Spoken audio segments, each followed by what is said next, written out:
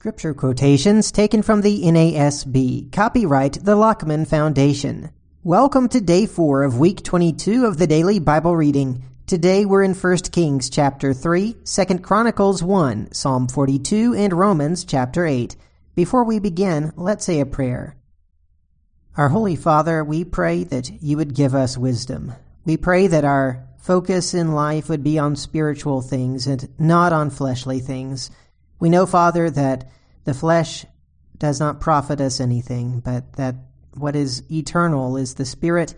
We pray, Father, that you would help us to take your teaching and make it the most important thing in our life, that we would truly thirst after you. We pray this in Jesus' name. Amen.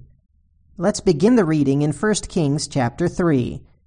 Then Solomon formed a marriage alliance with Pharaoh, king of Egypt, and took Pharaoh's daughter and brought her to the city of David until he had finished building his own house and the house of the Lord and the wall around Jerusalem.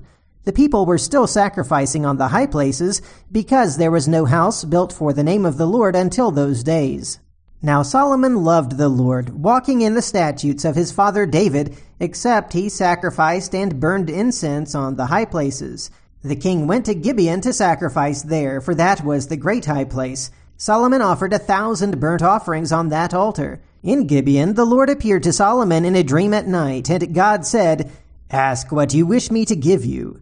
Then Solomon said, "You have shown great loving kindness to your servant David my father, according as he walked before you in truth and righteousness and uprightness of heart toward you. And you have reserved for him this great loving kindness, that you have given him a son to sit on his throne, as it is this day. Now, O Lord my God, you have made your servant king in place of my father David, yet I am but a little child. I do not know how to go out or come in. Your servant is in the midst of your people which you have chosen, a great people who are too many to be numbered or counted. So give your servant an understanding heart to judge your people, to discern between good and evil. For who is able to judge this great people of yours?" It was pleasing in the sight of the Lord that Solomon had asked this thing. God said to him, "Because you have asked this thing, and have not asked for yourself long life, nor have asked riches for yourself, nor have you asked for the life of your enemies, but have asked for yourself discernment to understand justice, behold, I have done according to your words. Behold, I have given you a wise and discerning heart, so that there has been no one like you before you, nor shall one like you arise after you. I have also given you what you have not asked, both riches and honor, so that there will not be any among the kings like you all your days. If you walk in my ways, keeping my statutes and commandments, as your father David walked, then I will prolong your days." Then Solomon awoke, and behold, it was a dream. And he came to Jerusalem and stood before the ark of the covenant of the Lord, and offered burnt offerings and made peace offerings, and made a feast for all his servants. Then 2 women who were harlots came to the king and stood before him. The one woman said, "O my lord, this woman and I live in the same house, and I gave birth to a child while she was in the house. It happened on the 3rd day after I gave birth that this woman also gave birth to a child, and we were together. There was no stranger with us in the house, only the 2 of us in the house. This woman's son died in the night because she lay on it.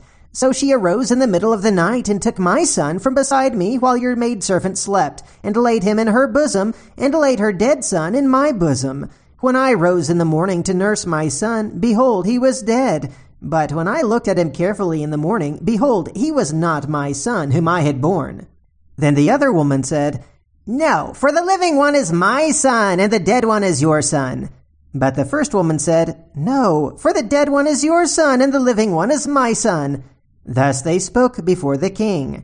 Then the king said, "The one says, 'This is my son who is living, and your son is the dead one,' and the other says, 'No, for your son is the dead one, and my son is the living one.'" The king said, "Get me a sword." So they brought a sword before the king. The king said, "Divide the living child in 2, and give half to the one and half to the other." Then the woman whose child was the living one spoke to the king, for she was deeply stirred over her son, and said, "Oh, my lord, give her the living child, and by no means kill him." But the other said, "He shall be neither mine nor yours. Divide him." Then the king said, "Give the first woman the living child, and by no means kill him. She is his mother." When all Israel heard of the judgment which the king had handed down, they feared the king, for they saw that the wisdom of God was in him to administer justice. 2 Chronicles chapter 1. Now Solomon the son of David established himself securely over his kingdom, and the Lord his God was with him and exalted him greatly. Solomon spoke to all Israel, to the commanders of thousands and of hundreds, and to the judges, and to every leader in all Israel, the heads of the fathers' households. Then Solomon and all the assembly with him went to the high place which was at Gibeon, for God's tent of meeting was there, which Moses the servant of God had made in the wilderness. However, David had brought up the ark of God from Kiriath-Jearim to the place he had prepared for it, for he had pitched a tent for it in Jerusalem. Now the bronze altar, which Bezalel the son of Uri, the son of Hur, had made, was there before the tabernacle of the Lord, and Solomon and the assembly sought it out. Solomon went up there before the Lord to the bronze altar which was at the tent of meeting, and offered 1,000 burnt offerings on it. In that night God appeared to Solomon and said to him, "Ask what I shall give you." Solomon said to God, "You have dealt with my father David with great loving kindness, and have made me king in his place. Now, O Lord God, your promise to my father David is fulfilled, for you have made me king over a people as numerous as the dust of the earth. Give me now wisdom and knowledge, that I may go out and come in before this people, for who can rule this great people of yours?" God said to Solomon, "Because you had this in mind, and did not ask for riches, wealth, or honor, or the life of those who hate you, nor have you even asked for long life, but you have asked for yourself wisdom and knowledge, that you may rule my people, over whom I have made you king, wisdom and knowledge have been granted to you. And I will give you riches and wealth and honor, such as none of the kings who were before you has possessed, nor those who will come after you." So Solomon went from the high place which was at Gibeon, from the tent of meeting, to Jerusalem, and he reigned over Israel. Solomon amassed chariots and horsemen. He had 1,400 chariots and 12,000 horsemen, and he stationed them in the chariot cities and with the king at Jerusalem. The king made silver and gold as plentiful in Jerusalem as stones, and he made cedars as plentiful as sycamores in the lowland. Solomon's horses were imported from Egypt and from Cu. The king's traders procured them from Cu for a price. They imported chariots from Egypt for 600 shekels of silver apiece, and horses for 150 apiece. And by the same means they exported them to all the kings of the Hittites and the kings of Aram. Now let's read Psalm 42. For the choir director, a maskil of the sons of Korah. As the deer pants for the water brooks, so my soul pants for you, O God. My soul thirsts for God, for the living God. When shall I come and appear before God? My tears have been my food day and night, while they say to me all day long, "Where is your God?" These things I remember and pour out my soul within me, for I used to go along with the throng and lead them in procession to the house of God, with a voice of joy and thanksgiving, a multitude keeping festival. Why are you in despair, O my soul? And why have you become disturbed within me? Hope in God, for I shall again praise him for the help of his presence. O my God, my soul is in despair within me. Therefore I remember you from the land of the Jordan and the peaks of Hermon, from Mount Mizar. Deep calls to deep at the sound of your waterfalls. All your breakers and your waves have rolled over me. The Lord will command his loving kindness in the daytime, and his song will be with me in the night, a prayer to the God of my life. I will say to God my rock, why have you forgotten me? Why do I go mourning because of the oppression of the enemy?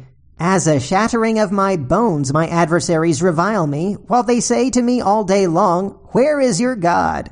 Why are you in despair, O my soul? And why have you become disturbed within me? Hope in God, for I shall yet praise him, the help of my countenance and my God. And now let's read Romans chapter 8. Therefore there is now no condemnation for those who are in Christ Jesus. For the law of the Spirit of life in Christ Jesus has set you free from the law of sin and of death. For what the law could not do, weak as it was through the flesh, God did, sending his own Son in the likeness of sinful flesh, and as an offering for sin. He condemned sin in the flesh, so that the requirement of the law might be fulfilled in us, who do not walk according to the flesh, but according to the Spirit.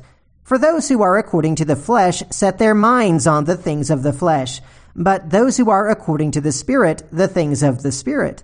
For the mind set on the flesh is death, But the mind set on the Spirit is life and peace, because the mind set on the flesh is hostile toward God, for it does not subject itself to the law of God, for it is not even able to do so, and those who are in the flesh cannot please God.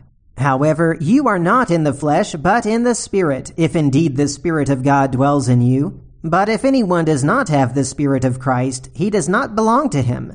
If Christ is in you, though the body is dead because of sin, yet the Spirit is alive because of righteousness.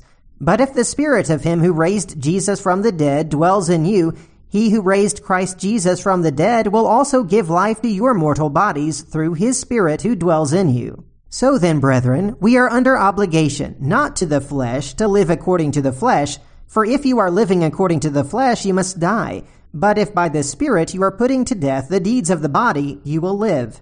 For all who are being led by the Spirit of God, these are sons of God. For you have not received a spirit of slavery leading to fear again, but you have received a spirit of adoption as sons, by which we cry out, Abba, Father.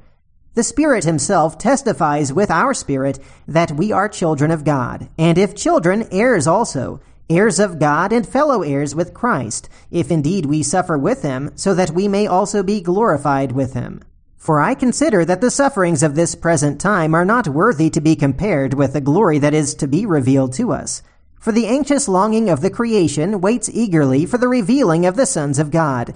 For the creation was subjected to futility, not willingly, but because of him who subjected it, in hope that the creation itself also will be set free from its slavery to corruption into the freedom of the glory of the children of God. For we know that the whole creation groans and suffers the pains of childbirth together until now. And not only this, but also we ourselves, having the first fruits of the Spirit, even we ourselves groan within ourselves, waiting eagerly for our adoption as sons, the redemption of our body. For in hope we have been saved, but hope that is seen is not hope. For who hopes for what he already sees? But if we hope for what we do not see, with perseverance we wait eagerly for it. In the same way, the Spirit also helps our weakness. For we do not know how to pray as we should, but the Spirit himself intercedes for us with groanings too deep for words. And he who searches the hearts knows what the mind of the Spirit is, because he intercedes for the saints according to the will of God. And we know that God causes all things to work together for good to those who love God, to those who are called according to his purpose. For those whom he foreknew, he also predestined to become conformed to the image of his Son, so that he would be the firstborn among many brethren. And these whom he predestined he also called, and these whom he called he also justified, and these whom he justified he also glorified. What then shall we say to these things? If God is for us, who is against us?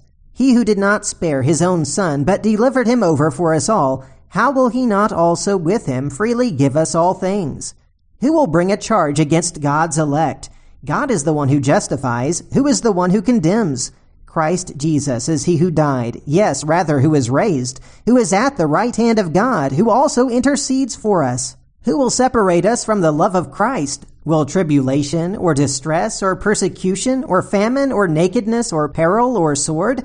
Just as it is written, For your sake we are being put to death all day long. We were considered as sheep to be slaughtered.